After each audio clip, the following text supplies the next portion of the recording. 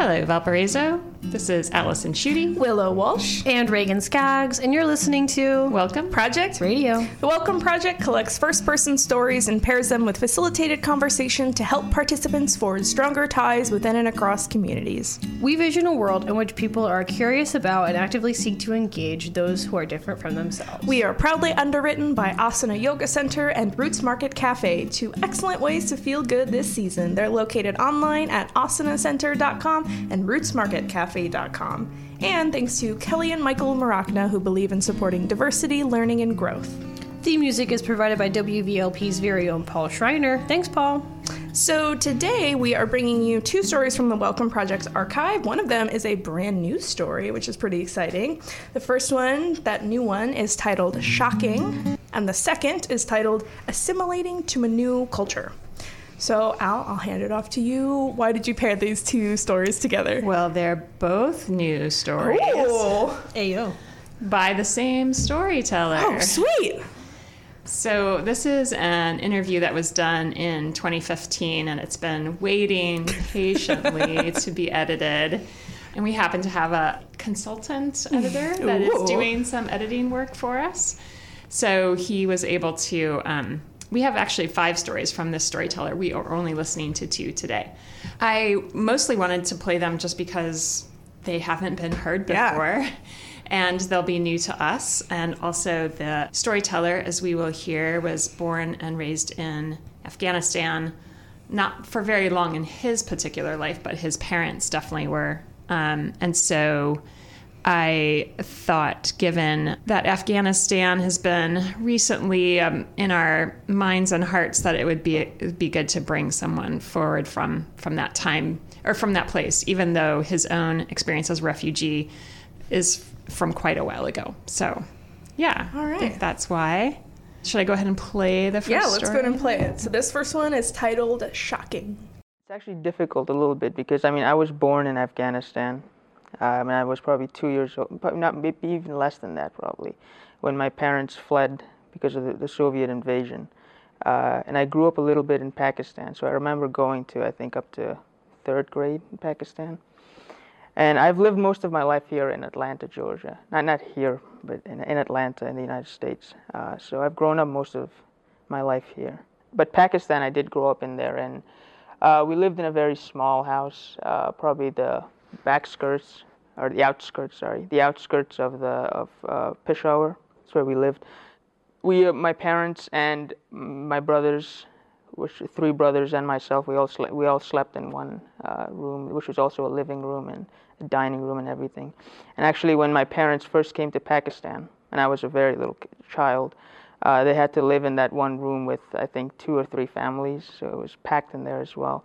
And I think one of the greatest things I remember, not the greatest things, but one of the strongest memories of Pakistan is the heat. It was very hot in there. And sometimes during the afternoons when the sun would go down, my mom would throw water onto we had a small courtyard as well, very small. And she would throw water on that, and my brothers and I would play in there as well. So I remember that. That's very vivid. In Atlanta, I think the biggest shock for me was the fact that there were more rooms in an apartment. And, we didn't call it apartments. I didn't even know what that was. And obviously, because I wasn't speaking English at the time either. But in Atlanta, we had more rooms, but still my brothers and I shared one room for quite a long time until we started growing up and we moved. I think one of the things that I remember best about my childhood in Atlanta is the fact that there were school buses. You couldn't walk to the supermarket as you could in in Pakistan, where my dad also had a store. He was a tailor, and so we would go to his store sometimes and just hang out, my brothers and I. But in Atlanta, Georgia, that wasn't possible. So we had to find ways of getting there. A lot of times we just walked because we didn't have transportation. We were so much used to walking places, so we just walked there. So that's some of the things I really remember that stay with me, and I actually enjoy those memories. I grew up in Clarkston, and that's I think a haven for most refugee families that come in. A lot of them are put in there So it's full of refugees. There are very few, I suppose you can say, native families, American families. It's a very, I would say it's a little bit underdeveloped. It's not as well developed as some of the other towns, but then, it's not run by what I would call Americans. It's probably run by refugees as well. Educated refugees, not the same refugees that usually just come in, obviously, but it's a small town. I think there's 1 or 2 soccer fields there. It's very small markets, supermarkets. Not what I would imagine a lot of towns are like. I had never heard of what African Americans were. I didn't know that there was such a people who had black skin. I mean, it's shocking. I think I never met anyone who wasn't an Afghan. Very few Pakistanis, even in Peshawar, and that's because we lived in a very small part of Peshawar, which was called Afghan Colony. So there were a lot of Afghans there, and I grew up we even went to an Afghan school. And I think my parents were very conscious of making sure that we were around our own people. And this is something that is true of most people, I think, in the Middle East or even in Africa as well. That people tend to be around their own type. They don't want to, mix with other people. So when I came to Clarkston, the fact that I was meeting people of different races and I had to speak English. I couldn't speak Persian or Dari, which I did, which was the official language. And so I think that was probably beneficial for me because as I grew up, I learned to speak English better.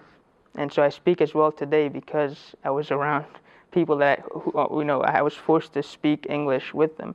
And my soccer coach made it a rule never to speak your own language. Whatever you do, you have to speak English. And so through that, I think I learned it. That's one of the benefits of being around people of different races, although we use the same language. But I think it was a good experience as well. I know some of my parents, some of their thoughts are very, racist sometimes. So I think being exposed to that helped me get through that. So I never really faced the same challenges that my parents probably did because they weren't forced to speak English all the time, and I was. So I think that was something I got out of that. This is Listen Up, Welcome Project Radio with me, Allison Schutte, Willow Walsh, and Reagan Skaggs. And this is WVLP 103.1 FM and streaming online at WVLP.org. So today we have pulled an interview out of our archive, but the story is newly edited by Nick Ladeau, and shout out to him for his work for the project. And it's at our website, welcomeproject.valpo.edu. And over the next couple of weeks, the other stories from this storyteller's interview will get posted to our site too. So if you get interested in his insights, his wisdom, his experience, then you can look forward to seeing more of his stories appear on our website. So Reagan, Willow, first impressions, what stands out from his story? He's been a lot of places. So he was born in Afghanistan, and then he said at 2 years old, they fled because of Soviet invasion, and then he grew up a little bit in Pakistan, and then he went to Georgia, right? Mm-hmm. So he's been a lot of places. He's been a lot of places, absolutely. Something that's definitely sticking out in this moment is, again, I always love to skip to the end, sorry, but the conversation around, like, this, it sounds just based off of the tone that the speaker is speaking with, like, and I'm having this feeling, so I might be projecting onto the speaker, but that complicated relationship of, like, having to speak English or, like, being forced to speak English in, like, a certain setting, and, like, I am a white person, and I am, like, monolingual. I'm trying to learn Spanish. It's slow going. I have never been in a superposition where I need to be fluent in more than one language as, like, an English speaking white American. But I understand, and I've read a lot of things about people who I understand to the extent that I can. Folks that do come from a culture that is not monolingual or is not American or it isn't inherently English speaking, and that difficulty of maintaining such an important, like, tether to their culture, especially children of immigrants. Like, having that difficulty of, like, not being as fluent as their parents, or their parents not being able or having the time to teach them, like, their language as well as English. So I'm already having complicated feelings. Because you're assuming that there's something taken away from the child by having English enforced. Just knowing that is definitely a potential and a relatively common experience. Like having that knowledge and moving forward and seeing how this person is like navigating that particular experience. I mean, it's interesting to me because in this particular story, at least, I had to speak English is not because I was made to speak English. Like if we're thinking about some of the drama around Spanish, like in like border states, you know, for example, where it would make a lot of sense for schools to be bilingual and because communities are already bilingual. I hear him at least saying that he's living with so many other refugees that all speak different languages. And so the only common language they're going to be able to communicate with is English. And in fact, in this case, that is the bridge to diversity, which enabled the storyteller to, it sounds like, get away from racism that his parents have not had challenged because they're still inhabiting a world of seeing people who look different or who are from different countries as less than. So I think in my estimation so far, at least his story sort of upends some of our progressive benchmarks or rulers around this conversation. So it seems like he complicates it, what we're used to thinking Absolutely. of. Yeah, the only person he mentions, I mean, I'm sure he had to in school, just because American school as a whole. And again, he's in Georgia and he talks about being around Atlanta. Yeah. So maybe there are more resources there, especially he talks about coming from a specific, it sounded to me like a town outside of Atlanta, but near Atlanta, Yes. which a lot of cities have that kind Yes. of situation. It sounded like he grew up in like a pocket of refugees also from the Middle East that's close to Atlanta. So maybe they had like better resources and he did get to have more of a bilingual experience in school, but most American schools are not equipped for that in any way, shape, or form. The only person he talks about like making him speak English is his soccer coach. Yes, But- and I don't know how many people will be remembering the Fugees. The soccer coach came to talk at MLK Day. I don't remember if it was 2016 here at Valpo, and she is the soccer coach that he's referring to, and that whole team was made up of refugees from these different countries that had been brought into America. And then in some ways, her way of telling the story is like balkanized, you know, like all the refugees are put into this, in this case, Clarkston, this small city that he seems to say is under-resourced.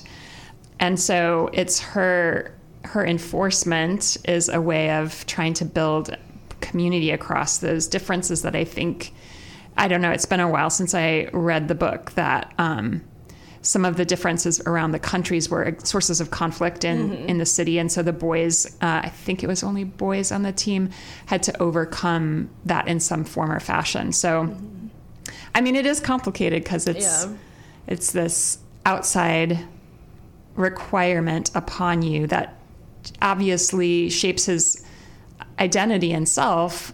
In other stories, it pulls him away from his parents and his parents' worldview. In some cases, that's a good thing, like leaving behind racism. But in other cases, I think that can also be a loss, you know, which I think is what you're pointing at too. Yeah. It does also, I saw a TikTok about this, and it was a joke. It was just a quick one-off joke thing. But America as a whole, and I'm sure other countries that have, there's a lot, from what I understand, a lot of other countries have kind of designated immigrant neighborhoods. Basically, or like, yeah. And like if you're fancy and from like a white English-speaking place, often those places are called expatriate neighborhoods, but it's an immigrant neighborhood. And other countries have these as well, as far as I'm aware. So I know it's not just America, but there was somebody joking about how even big cities in the Midwest are diverse, but maybe not as diverse as one might think, and joking about how there is no like Chinatown, Koreatown, Japantown, that kind of thing. They're just, it's one big chunk called like Asia Town or whatever in your particular, or they'll use one nationality and chunk everybody together of whatever that nationality is. And like people and groups of people and ethnic groups that have had like problems and conflicts for thousands of years are just shoved together in this one spot because, oh, you're Asian, oh, you're African, oh, you're Middle Eastern, it's fine, you'll all go here. Isn't that wonderful? Yeah, I mean, I think the other piece of that's positive for immigrants is if I guess I'm thinking not of like the pulling together Japanese, Korean, and Chinese and calling them all the same. I'm thinking more of like what he's talking about here, where when his family was in Pakistan, they were in Afghan town. And so then in Clarkston, they're staying in their Afghan neighborhoods, and the parents are appreciating that for making sure that their children are around people who have their culture and their cultural values, and that kind of segregation is also allowing for affiliation within the group. And so there's a desire for that, which I think the storyteller comments on when he says that seems like something typical. And I mean, it's typical not just of refugees, it's typical of Americans too. Absolutely. It reminds me of Gary when we've talked about, Eastern Europeans who were recruited to the mills too. And then you have a Polish neighborhood, and you have a Slovenian neighborhood, and you have a Italian neighborhood. They each have their church, right? It might even be a neighborhood. It might just be a block or a section of a neighborhood. And there's something that is tribal about that could be prohibitive of a city becoming inclusive or related to each other, but there's also this benefit of being able to preserve culture. So it seems like this both and. And Willow, we haven't let you talk in quite a while. So do you want to comment on this, or do you see anything else? When I think about like assimilating, I always think of that word as like really pejorative. Yeah. So like, and I don't know, I think he brings a different take on this, and that like, I'm thinking specifically in the soccer group where he's mixing with people of other races and they have to use English to sort of bridge them together. I wonder if there's an element there, like the part that makes it less icky is that it's like there isn't this sort of like, from what I understand from his story, there isn't like a large like white American population that is also there. And I think that might sort of be key. Like, I think like if this were like Valparaiso, and obviously he would be like a huge minority here, but like, it's like there's something about also having that sort of like white culture around you that forces that assimilation, that does it in such a way that it sort of like, I would assume that it sort of asks you to sort of lay aside some of your culture and not only speak English, but then start to adopt other practices and sort of like move away from the identity that you were born into and then move more towards white culture. And so I think what's interesting here is that I don't necessarily hear that. It's like, oh, we're all sort of here in this town in Georgia, Clarkston, together. And, English is not, it's literally the way of communicating, and it's not necessarily, like, there isn't, like, a power enforcing there. I mean, I don't know what the soccer coach is like, but you know what I mean? So I think there's, like, that element can sort of, like, differentiate it from, like, what assimilation might look like for an Afghan person in Valparaiso versus in this majority refugee town. Yeah.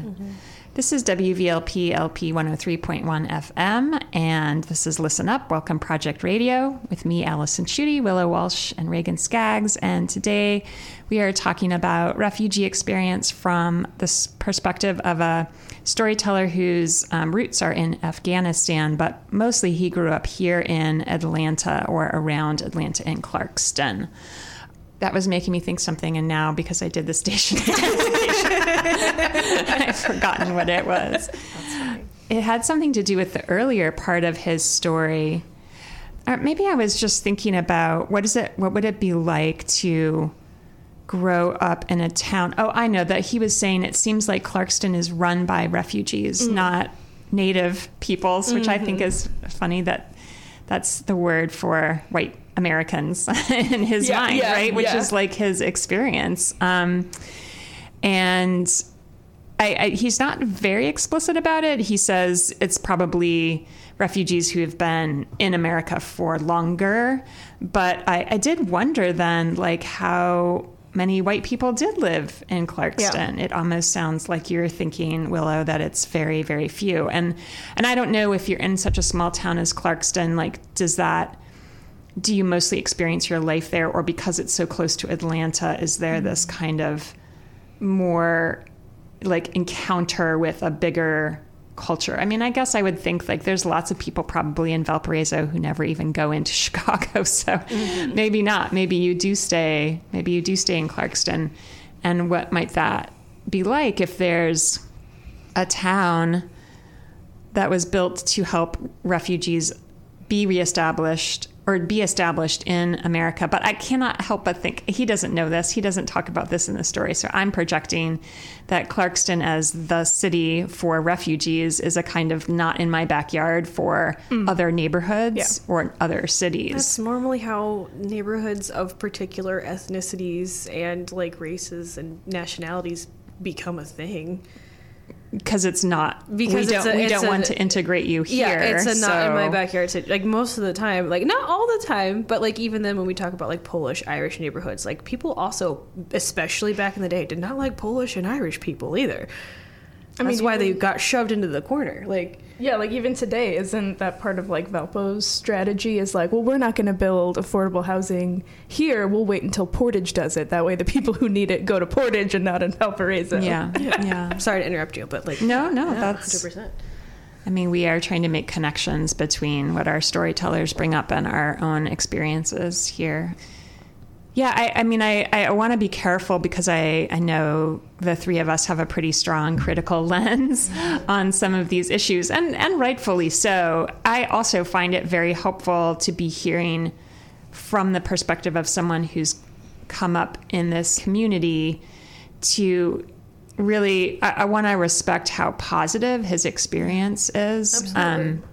And I think we'll hear that in other stories too. And not that it's uncomplicated, especially as it relates to family, but I think it's really helpful for me as a progressive who often gets stuck on the look at how people are being discriminated and, displaced or forced into situations. In this case, it sounds like under-resourced, which reminds me of probably what did happen in Gary with the Black community. So the Black neighborhood there for Central District had a lot of value for the Black community in the sense that they, like we've heard storytellers talk about, I lived with lawyers, I lived with doctors, I lived with teachers, I lived with fire station police officers, mill workers. And if you're in Roosevelt, the all-Black school, you're with Black teachers who love and appreciate you and aren't questioning your ability because of your skin color. So there's all of that positive that comes out of that, even at the same time that those neighborhoods are disenfranchised and under-resourced. So and we often tend to focus on that. I'm talking about the three of us here in this room, or maybe just me. I mean, at least me. And I really feel like I have to learn to pay attention to the resources and the ways that people make their lives in those conditions that have nothing to do with, systemic racism. And we can call it out and we need to call it out, but we don't want to forget that life is far richer and than systemic racism can even reach. I mean, well, speaking of that, he even talks about my favorite part of this story, actually, is when he calls out that in Afghanistan or Pakistan, he could walk to the supermarket and his dad had a store, and he was so surprised when he came here that you couldn't. Mm-hmm. It's so car dependent, and I'm like, oh my gosh. I just love that idea, And I think so many Americans would think oh, you're coming, white Americans, I should say, you're oh, you're coming to America. It's oh, it's so amazing here and it's better than you've ever experienced before. But in reality, it's okay, you could be in a suburb and you can't even access I think the stuff around you. Isn't Atlanta also notoriously, they have, I hear that their highway systems are notoriously bad. Like, I don't know. Atlanta, Georgia, and like a lot of Texas, particularly like Houston, Texas, for whatever reason, notoriously has awful public transportation and has just absolutely insane highway systems. So like, I know this isn't, again, quite in Atlanta, but like also suburbs around Chicago don't have a lot of public transportation. Yeah. And like, this seems like a similar situation of like, wow, before I could go places and now I am restricted probably by highways. So many highways. But also, to bring your point into it, Allison, like, these places are complicated, right? And this is, again, something that comes up in a lot of Welcome Project stories, and in the way that you brought it up, we're like, how wonderful that hopefully this speaker got the opportunity to celebrate holidays to their culture, or if they have a different religious experience, to their religious experience, that aren't like accounted for. Like, so much of American like school systems and the way that like work is set up here is all around, like, even if you are not a Christian, I am not a Christian, it's still set up around a Christian holiday structure. So like, you get time off to celebrate Christmas. Depending where you're at, you might get time off to celebrate Easter. That's a little more nebulous, but like Thanksgiving, which is just an American holiday as far as I'm aware. I mean, Canadian Thanksgiving, but you know what I mean. Yeah. So like that kind of thing, like all of these like American, more Christian holidays are like influenced by that calendar and that calendar system. It's not a lunar calendar like a lot of other religions, like including the other two Abrahamic religions, like tend to prefer. So like, how great that like this place, even though it was under-resourced and probably a not in my backyard type of situation, being around so many more people who have the same or a similar culture to you, who probably practice similar like holidays and celebrations, got to be together and do that.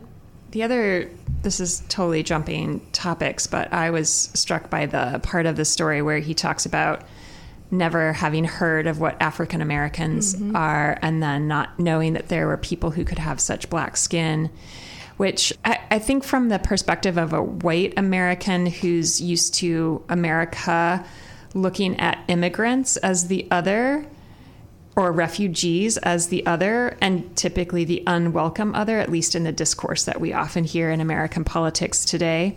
Like, I find this kind of irony in the fact that for him, he has others as well. I mean, it's kind of like, duh, of course. But I think sometimes when I think in the lens of America and probably progressive framework, I'm so used to the dominant group in this, for us, like white people, othering everybody else. And in this case, it's actually, you kind of see the universal nature of othering. And I don't even know that he's doing it negatively here. It's more like a kind of descriptive othering as opposed to adding judgment and value judgment to it. Although I'm guessing, based on his comment that his parents were racist, that he's seen that in addition. But I think it's useful to recognize that seeing somebody as other could be separated out from bias and power and oppression, you know, like, that it could come back more to this kind of curiosity. He doesn't use the word curiosity, though. He uses the word shocking. So that sounds stronger than curiosity. I think maybe curiosity would come later, I'm guessing, based on the comment, but... Yeah. I mean, I think that talks about us getting, well, again, at least me, getting kind of stuck in like the progressive white American lens is like even though you can definitely argue that due to things like imperialism and colonization, and due to things such as like, I don't know, the hegemonic nature of like having to speak English if you want to be in certain industries, even if you live in a place that does not speak English, like that kind of thing, like that white people as a general rule have like a lot of power over other cultures, whether they're there or not. The dominant cultures in different countries still exist that are not white people. True, of course. Yeah. Of so course. like, you know, there is othering and difference making in places where like to us as Americans, a place might look more racially homogenous, but that doesn't mean that those stratifications on other things, such as ethnicity, such as like being indigenous or not to that area, such as being a certain type of indigenous or not from that area, they have their own structures. Unfortunately, like white people aren't special in that regard. Everybody has their own structures of oppression, and they do use them. This is WVLP-LP at 103.1 FM in Valparaiso, community-supported radio, also streaming live from WVLP.org. We rely on donations from individuals, businesses, and other organizations in order to continue to spread the word that ongoing, volunteer-driven local media leads to a better community. Please consider supporting this station by visiting our website, wvlp.org/support. Donations are tax-deductible. We'd sure appreciate it. And this is Listen Up, Welcome Project Radio with me, Allison Schutte, Willow Walsh, and Reagan Skaggs.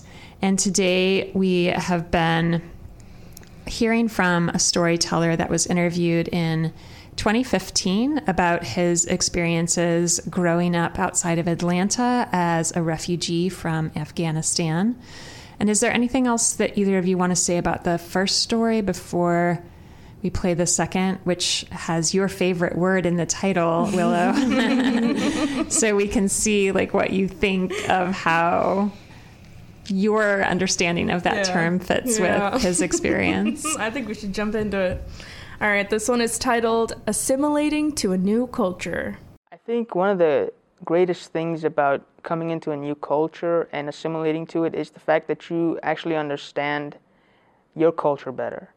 So at first, when I was going to school and I grew up in the United States and I began to learn English as well, and I started assimilating to the culture of the United States, I think I felt a little bit worldly. I felt I was better than my parents because I knew more, and I would just tell them in front of their face, I know more about this subject than you do.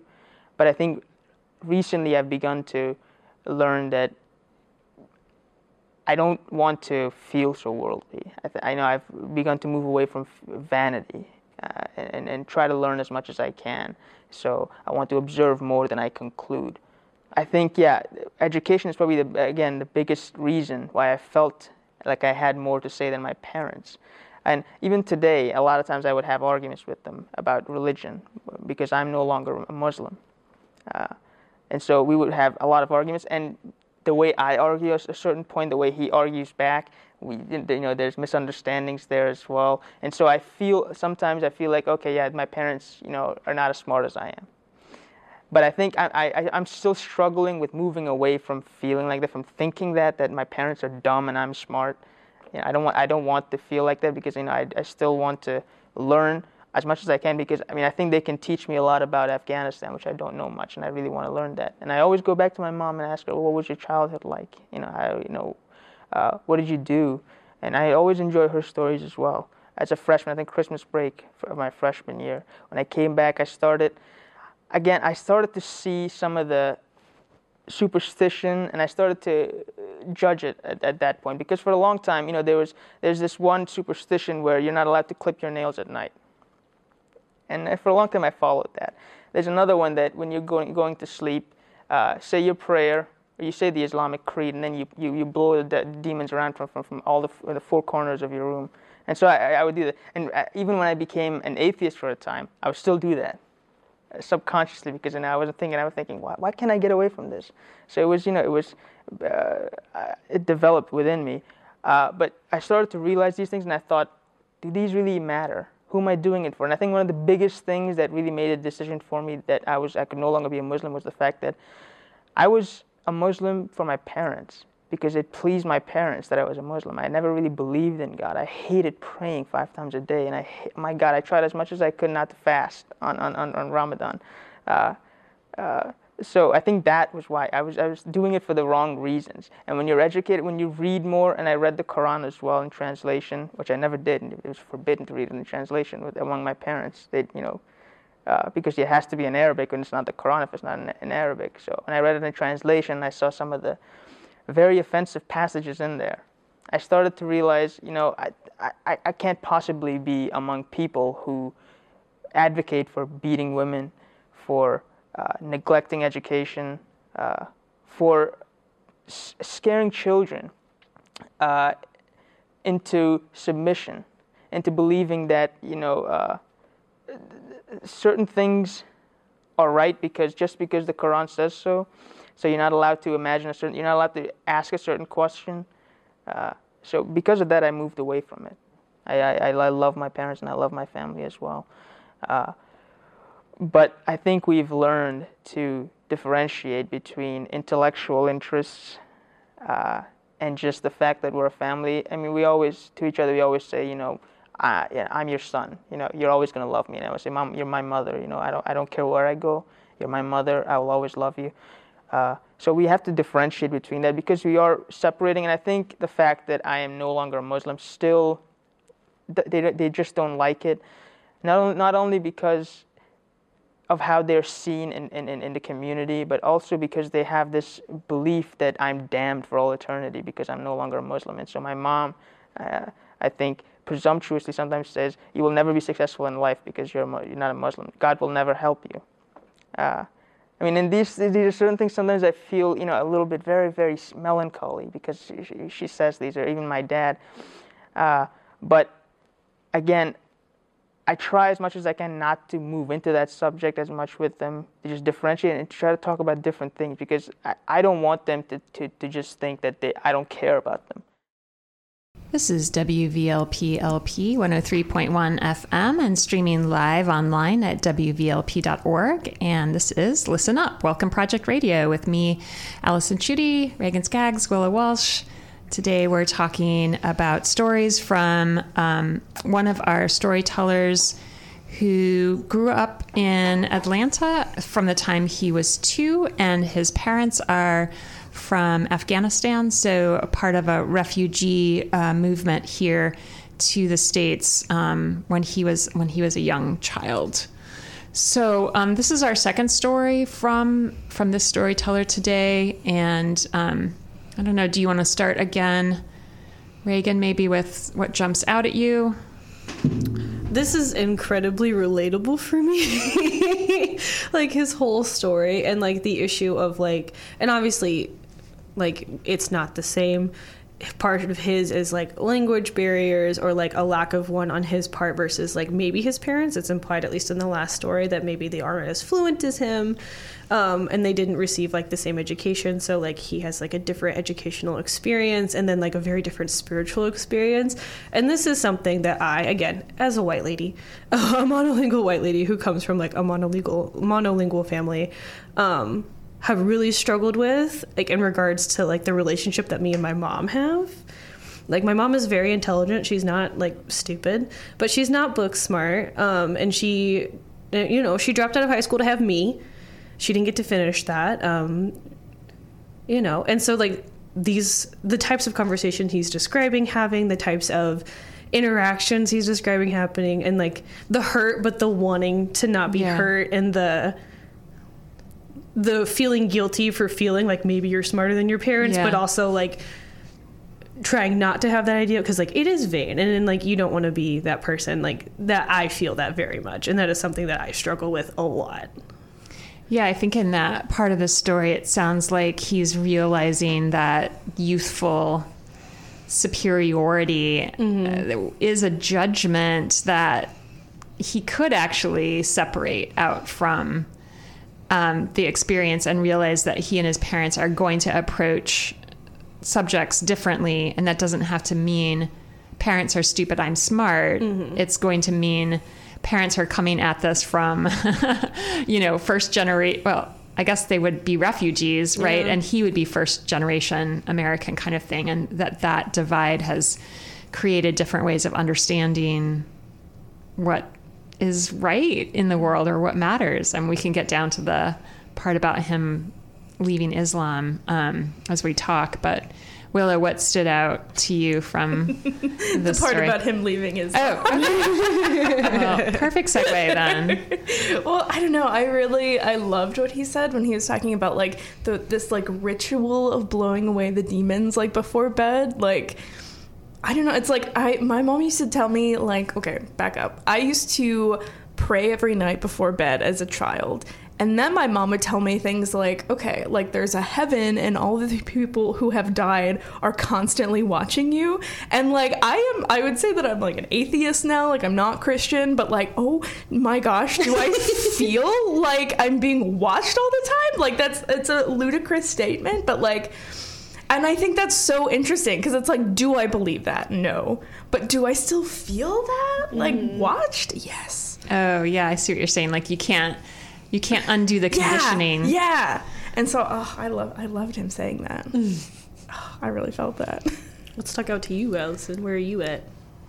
Well, I mean, I think with this story in particular, it's this way that having a different set of experiences from your parents, whatever might cause that, like he's talking about it in terms of education, it also has to be other things that maybe is related to education, I guess, but like having more of his roots actually be American, even if it's a specific kind of American experience, because we already talked about from the first story, Clarkston was a community mostly of refugees, which is not, for example, typical American experience for someone like me growing up in a white neighborhood. But I think there's this moment for most of us of like separating from our parents in some way, like, because we start to question the conditioning or the values that our parents used to raise us. And that introduces this combat, mostly at the adolescent, early college, early 20-something stage. And then you start to take stock of how you feel about the fact that you may or may not affiliate and connect with your parents in the same way that you used to. I mean, it's so that there might be something universal about that, but I do wonder if for, refugee children, if it's accentuated in some way, or I think about, this is something I've heard for first generation college students that is also typical. Like it can be hard to go home again. Mm-hmm. I think in a way that I had lots of fights with my mom that had to do with my worldview changing and how I wanted to interpret faith and religion, politics. But I didn't feel like I was going home and I don't know. Now I'm saying that, I'm like, what? Maybe I did feel I always did feel different, I suppose, but I don't know. Like, it didn't feel like I had changed in such a way that I couldn't. Well, shoot, now I'm talking myself. Totally talking myself out of it, because I feel like there was definitely a period in time when my mom and I couldn't talk to each other. Absolutely. And then I think I had it much later than the storyteller, because he's probably in his early 20s when he's telling this. I guess I don't know for sure if he did a sort of traditional trajectory with college, but he's already realizing as a senior, I believe, when we interviewed him, that there's something about his attitude towards his parents that's problematic. I did not realize that until I was maybe in my 30s. Yeah, but I do think that where he goes at the end of the story, that there's something about the fact that they love each other that is going to ultimately be a source of connection, even as that connection is stressed. Yeah.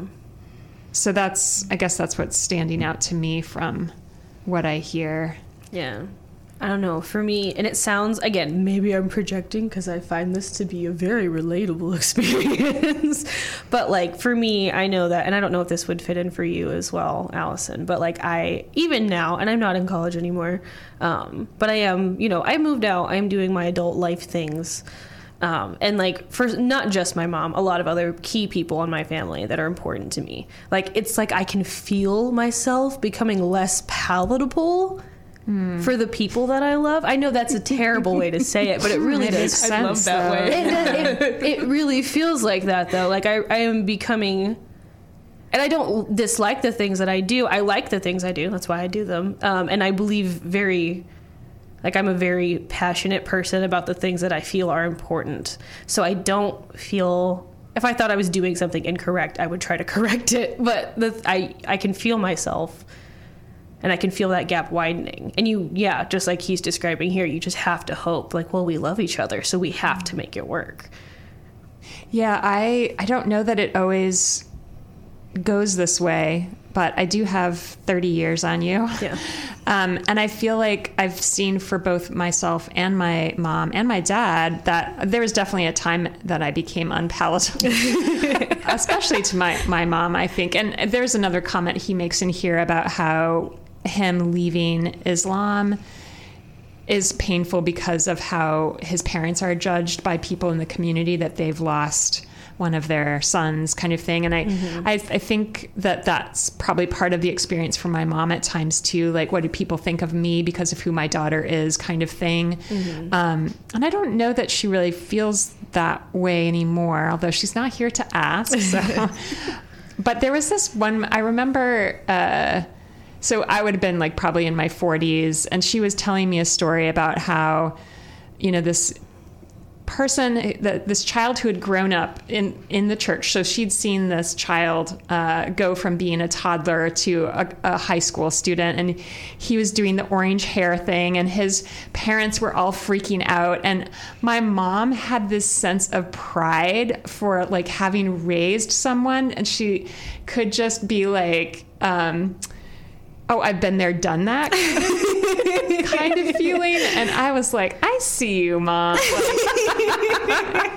So it changes, it can change in time. And by that point too, like, I was not as judgmental and asserting my superiority over her way of thinking in the world. So she could soften towards me. Right. And, but I do think there might be some, family situations, whether it's because of, being a refugee and then having a child basically come up American, there might be rifts that really aren't able to be maintained, even though you say to each other how much you love, that love should still be this thing that keeps you connected. I don't know that it always is enough. Yeah. But this is WVLP 103.1 FM. And we also are streaming live online at WVLP.org. We've sort of been looking at the story holistically. Is there anything else that jumped out that we ought to look at in detail? I don't know. I'm trying to understand both of you and like your relationship with your parents, and I feel like mine has always been like a little bit less. I don't know, I guess like you guys sound so nice about it. Like that you're like trying to like understand like your parents' part. And I mean, I feel like I understand mine, but it's like, I don't know. It's like I've always had this sort of like unpalatable fire that I've like never sort of been afraid to be like, I don't know. I've had screaming matches with my mom, but it's like, I feel right. So that's fine. Like, I don't know. It's like, I feel like I've always been non-palatable, but like, I don't know. It's just like, and like, but I think I was fortunate. And then it's like, my dad's like NPR liberal guy. So it's like, it's like I could always sort of do that to him and it's like, he'd be fine with it. But I don't know. It's like, for me, it's like my relationship changed so drastically when I went through college. And I think one of the things that made it easier is that like, I didn't have to have a sort of like religious break. Like, it's like when I stopped being Christian and like, maybe I'm like atheist. I don't know what I am, but I don't know, it's like that was never like the string that kept us all together, but it's like it did change so much. And it's like, I think I just wasn't prepared for that as a person. And so I'm just thinking about like our storyteller and like, not only is he having to sort of like have these conversations about religion with his parents and like have this experience where he's already felt this rift for so long growing up and like being an English speaker and feeling the differences between him and his parents. But at the same time, you like add adolescence onto that too. And it's sort of like, I don't know, just being kind of a jerk maybe. I was a jerk in high school, but like, I don't know, it's just like, it's so interesting how you can sort of piece together relationships past, I mean, for me, it's like 18. It's like, I don't know, it's like I'm with my parents up until 18. And so we just had a sort of thing going on. And then it's like, for me, it's like, boom, my dad and stepmom left right at 18. So it's just like our whole dynamic had to be different. And so when I go there now, it's like our relationship looks nothing like what it did when I was in high school. It's completely different now. But it's great. It's very different, but it's really nice now. But I don't know, I'm just thinking about like all of the things that made it easier for me to be less palatable as a child. And but then I didn't have the religion on top of that, and I didn't really necessarily have all those separations from my parents, so it made it easier. And I'm just thinking about like all of the things that stack up for him and how he still had to navigate that. It's like a lot more. Yeah, I think this doesn't come up in this story so much as other ones that he tells, but there's... he's an intellectual and an artist. Like he wants, we learn this in other stories, he wants to write Afghani literature or study Afghani literature and then participate in that, even if he's in exile or an expat. And that sense of being an intellectual is very different than what his parents hope and expect for him. Mm-hmm. They want him to be a doctor. So you go to college so that you learn the science so that you get to have that career. And then he talks about how like his parents just don't understand like what would it mean to study literature? Like what is that? Yeah. I don't know how that relates or not, Willow, to what you're thinking about. But I feel like for this storyteller, part of his superiority is coming out of a kind of defensiveness that he needs to help his parents understand a way of being that they don't have a concept of, you know? Yeah.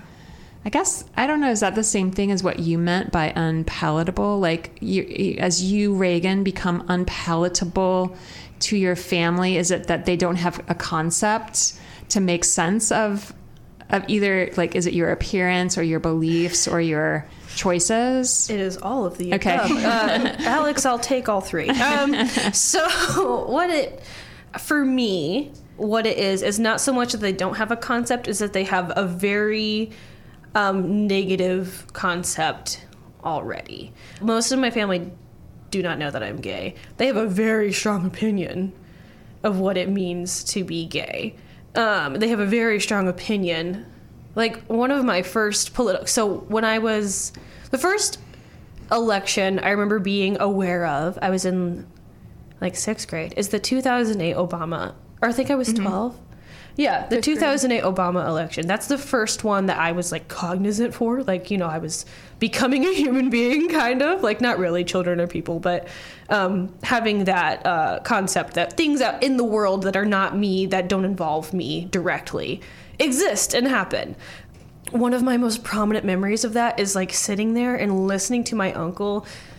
Like, he truly believed this, and I think that if you pushed him, he would say this about other folks too.